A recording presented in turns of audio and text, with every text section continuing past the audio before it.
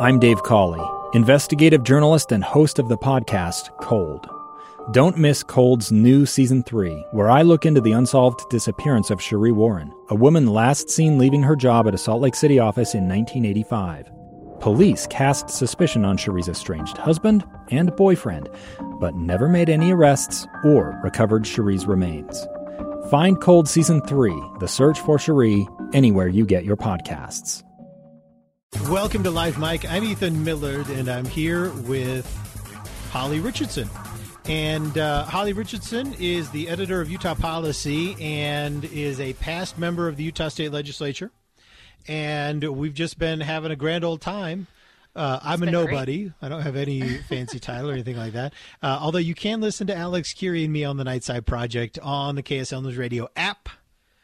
Which, of course, you can download, well, wherever you get your apps. I don't know. Get it on your phone. KSL News Radio app is a great app. You can get all the podcasts there. You can also find the Nightside Project on places like iTunes. And we really appreciate it. The KSL News Radio app, by the way, powered by Any Hour Services. So check out the Nightside Project. Yep, we're still there. We're still cranking away. We're still on social media, running the hashtags and headlines. And we're just loving it. So hook back up with us. If we lost touch with you after last spring, well, hook back up with us because we're still out there. And honestly, we miss you. And I say that, I'm going to put my hand over my heart. We miss you. So come join up with us again. I don't know if Alex shares that same sentiment, but I certainly do. All right, Holly, let's jump into this. Mitt Romney. Let me roll out his most recent poll numbers. I got it right here. This is according to a Deseret News Hinckley Institute poll. Romney's disapproval rating is 46%. 46% of Utahns are dissatisfied with Mitt Romney. 50% do approve, though, so he's got that. Yeah. But 46% is his highest ever. 64% of Republicans in the state disapprove of his job performance, and 84% of Democrats approve of Romney, which is an awkward place to be for a Republican. But I think if there is anyone who doesn't care about these numbers, it seems to be Mitt Romney, who is pretty determined to do his thing. And I think it's safe to say, Holly, that he's shown us at this point that he's going to do what he's going to do. And if we decide to vote him out, he's fine moving on to his grandkids. Yep. Yeah, I think that's right. He was the only Republican in the Senate who voted to convict on the first impeachment trial. And I don't know. Well, let's see. Asked if he'll vote yes to convict the president. Here's his answer from yesterday's talk shows. Well, I'm going to be a Senate juror, and as a result of that, I'll listen to the arguments both by the prosecution as well as by the defense. We haven't heard those yet. I'll read the briefs, and I'll make a decision, and I will make a decision based upon the facts and the evidence as it's presented. So he's semi-non-committal, but I am going to put money that he's going to vote for conviction. I suspect he will. He was pretty upset. He was pretty upset. He's been pretty explicit that he thinks the president's conduct rises to the level of incitement. Well, we're certainly going to have a trial. I wish that weren't necessary, but the president's conduct with regards to the call to Secretary of State Raffensperger in Georgia, as well as the incitation towards the insurrection that led to the attack on the Capitol, calls for a trial. And, if we're going to have unity in our country, I think it's important to recognize the need for accountability, for truth and justice. So I think there will be a trial, and I hope it goes as quickly as possible, but that's up to the counsel on both sides. We asked you also to weigh in at 57500. Do you back Mitt in this play? What do you think? 57500. And I'll tell you, Holly, I don't know whether or not I should be surprised at this, because I'm not on the text stream every single day like, I have been in years past. But for the most part, people are coming in support of Mitt Romney, and fairly heavily as well. Really? Let me just hit a couple of these. Mitt totally represents me and my views. The state is lucky to have a man who speaks his mind and has morals. Right is right, wrong is wrong. Senator Romney is doing his duty, not a puppet for the Republican Party and Trump. He is for justice and what is right. Here's another one. I support him. Romney is being treated unfairly. Now, that's overwhelmingly the sentiment, but there are some dissenters on this via text. Here's one. It says, I feel like Mitt Romney's job is to represent the people of Utah. I think he's a little out of touch with the people and taking on his own agenda. I do not support him, and I'm very disgruntled with his performance. But you, on the other hand, you are more gruntled with his performance. Yeah, that's a great way to say it. I'm gruntled. No, I actually think he's doing a great job. I think he's doing the job that he was elected to do. And yes, that's represent Utah interests, but Utah interests are aligned with truth and transparency and accountability. I mean, I at least I hope those are Utah interests. Well, I think it's... Go ahead. Let me just follow. And pardon the interruption. I just want to follow up on that just before we get away from it, because you're right. That's what you want to see. But it looks like, for now at least, most people don't support Mitt Romney. They want him to support President Trump. So how do you square those things in your mind? Yeah, I think it's really interesting. I mean, I think it goes back actually to the inside sources that the show on before this one, where Boyd Matheson was talking with George Will, and he said, look, it's really difficult right now because you have at least a third of Republicans who are absolutely strong Trump supporters. You have a third of Republicans who are absolutely never Trumpers at this point, and then you have a third that are trying to decide what to do as Republicans. So it's difficult, but I really appreciate Mitt's stance. I appreciate his ability to really stay solid. He has not swayed, right? He hasn't made one statement for the Democrats and held another standard to Republicans, and that's something I think voters really appreciate, is to finally see political leaders who are not going to be blown by every wind of doctrine, so to speak. Well, yeah, I can see that. But on the other hand, though, sometimes, when you have a politician that makes a decision that you really strongly disagree with, I hate it when people throw that in my face. Well, he's being his own man. Yeah, but he's wrong. I'm not saying Mitt Romney's wrong here. I'm just trying to kind of put my mind in Sure. the. I'll in fact, we had a text. We actually had a texter that kind of. I'm sorry. Go ahead. I'm going to find this text.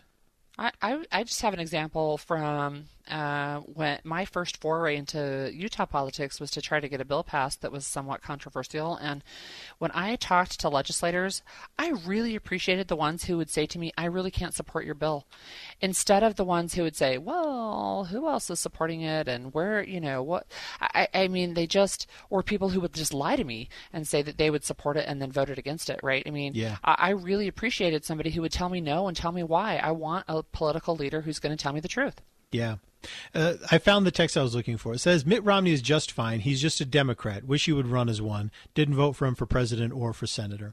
Now, so this is kind of my thinking. Again, I'm not taking this man's position, but it's nice to see a politician step out and do something unexpected, go against his party, go against what you'd expect, be a little bit of a maverick, right?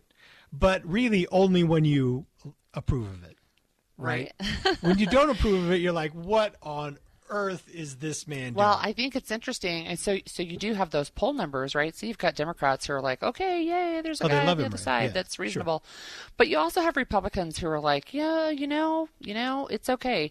So yes, you have people who are mad at him, but you also have people who approve of him. And Dr. Jim Curry, he's a political science professor at the U, and he said in a recent newspaper article that Romney's going to be an important player. He has a relationship with Joe Biden that I would say probably the rest of the delegation does not have. In fact, Biden, in a news conference on January 8th, which would have been 2 days after storming the Capitol, he said, I spoke to Mitt Romney this morning. He's a man of enormous integrity and who lives his faith, right? And they ran against each other in 2012, right? So Biden would have been the vice president and Romney was running for president, but they have a good relationship, which I think is very helpful for Utah. And it's interesting that President Biden said that he was a man of integrity who lives his faith. President Trump called him a loser. Yeah. And Mitt Romney didn't care. Yeah, he shrugged it right off, didn't he? He didn't care because I have seen in Mitt Romney an ability and a willingness to stick to what he considers his principles. I think he's right on the money.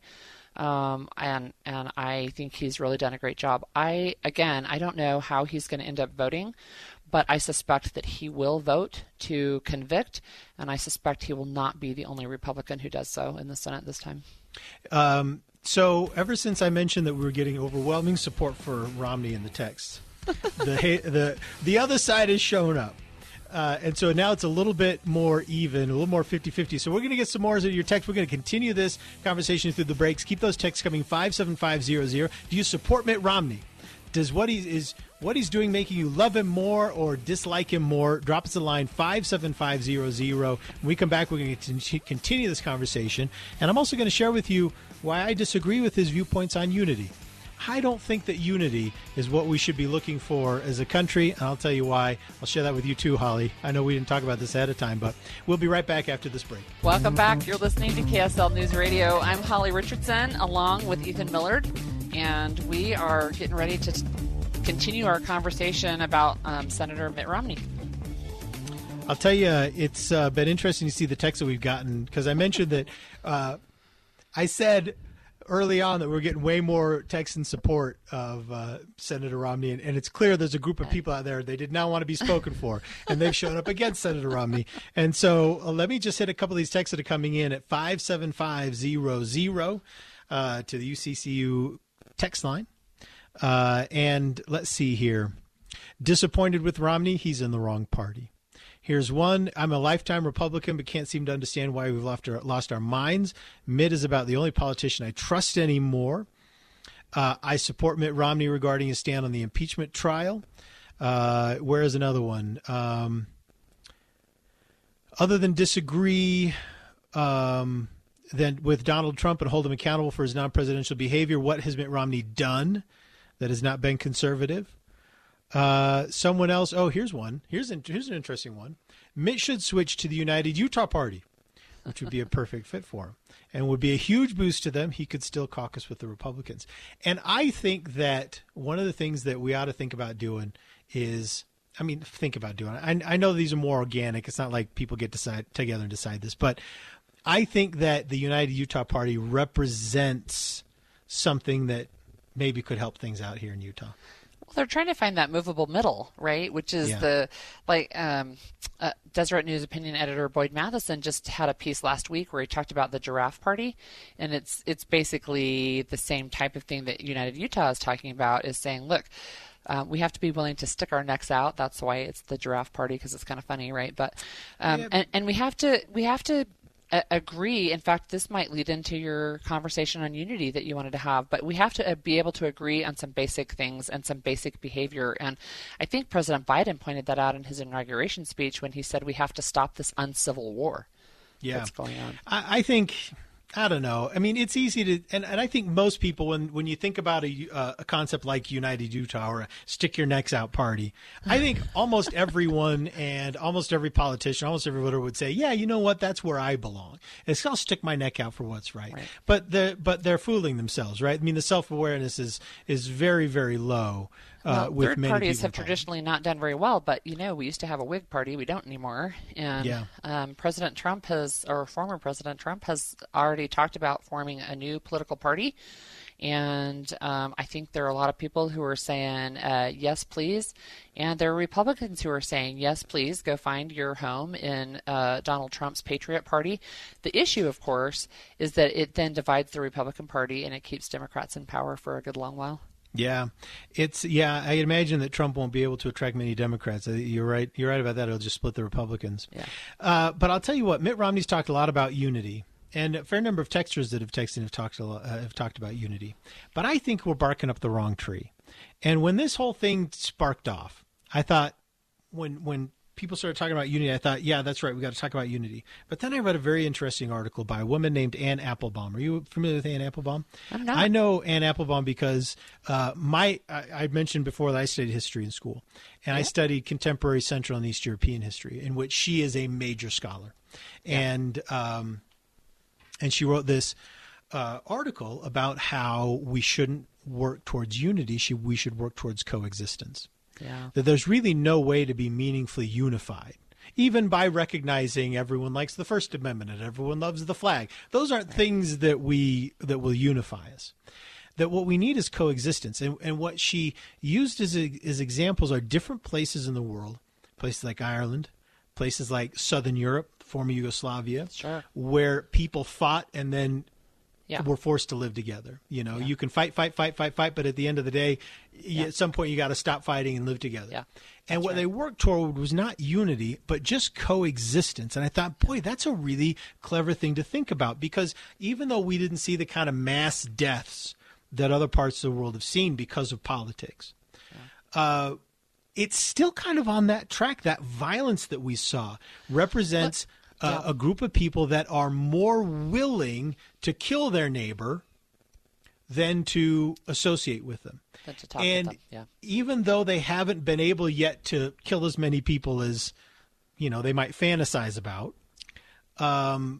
it's still something we got to think about. That violence has changed the dynamic, and I think unity is the wrong goal, Holly. Yeah, it's interesting. I think one of the issues that we face is that we have now a little bit of a disconnect between what people mean when they say unity, because I think President Biden was pretty clear when he said we're not going to agree on everything, but we've got to tone down the contempt, right? We've got to stop this uncivil war. And I'm looking at Ann Applebaum's Twitter feed, actually, and she has something where she says this is what civic courage looks like, and she's talking about Liz Cheney, who voted to impeach the president on the Republican House side. And it's just that idea. I don't think it's unity in ideology, for sure. I don't think that that's realistic in any way, and I don't think it's appropriate, right? We're not going to tell everybody what to believe and how to march in lockstep. That's not the point.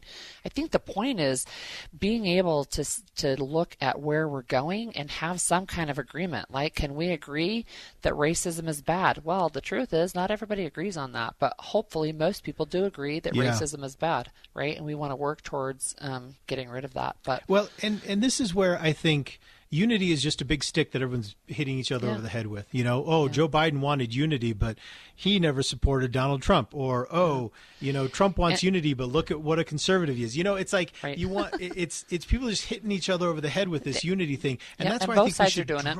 Yeah, we should drop it. Coexistence. We don't have to be unified on anything. Yeah. What we have to do is live peacefully together. Yeah. That's what has to happen.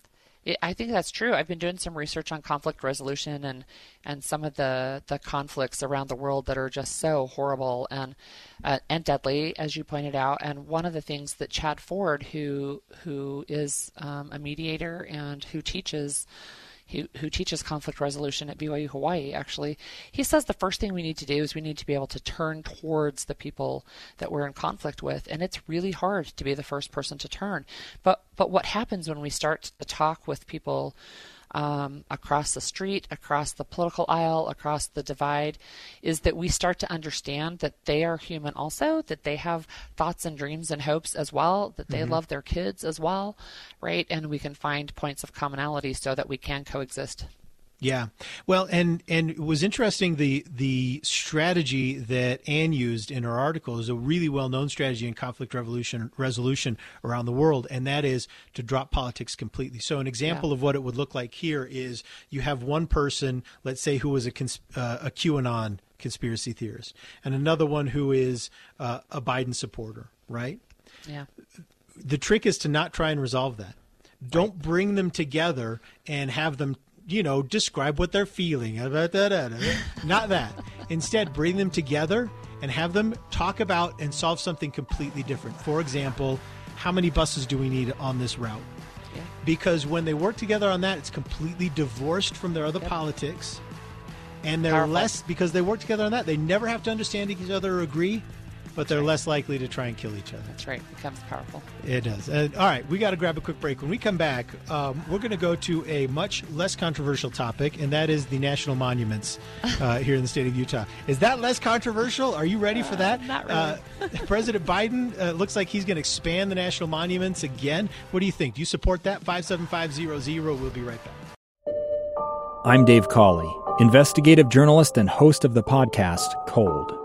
In October of 1985, a woman named Cherie Warren left work at a busy Salt Lake City office to meet her estranged husband at a downtown auto dealership. She never made it home. Cherie's car surfaced weeks later in Las Vegas. In the parking lot of a hotel casino. No one knows how it got there. Strange. It was strange. Both Cherie's estranged husband and her boyfriend raised suspicion for investigators. I kind of thought that he might have done something. But no arrests were ever made. In Cold Season 3, we dig into double lives, make new connections in the case, and examine the difficulty raised by reasonable doubt. We want answers just as much as anyone else. They have creeps like that now too, so nothing's changed. That's the new Cold Season 3, The Search for Cherie, now available anywhere you get your podcasts.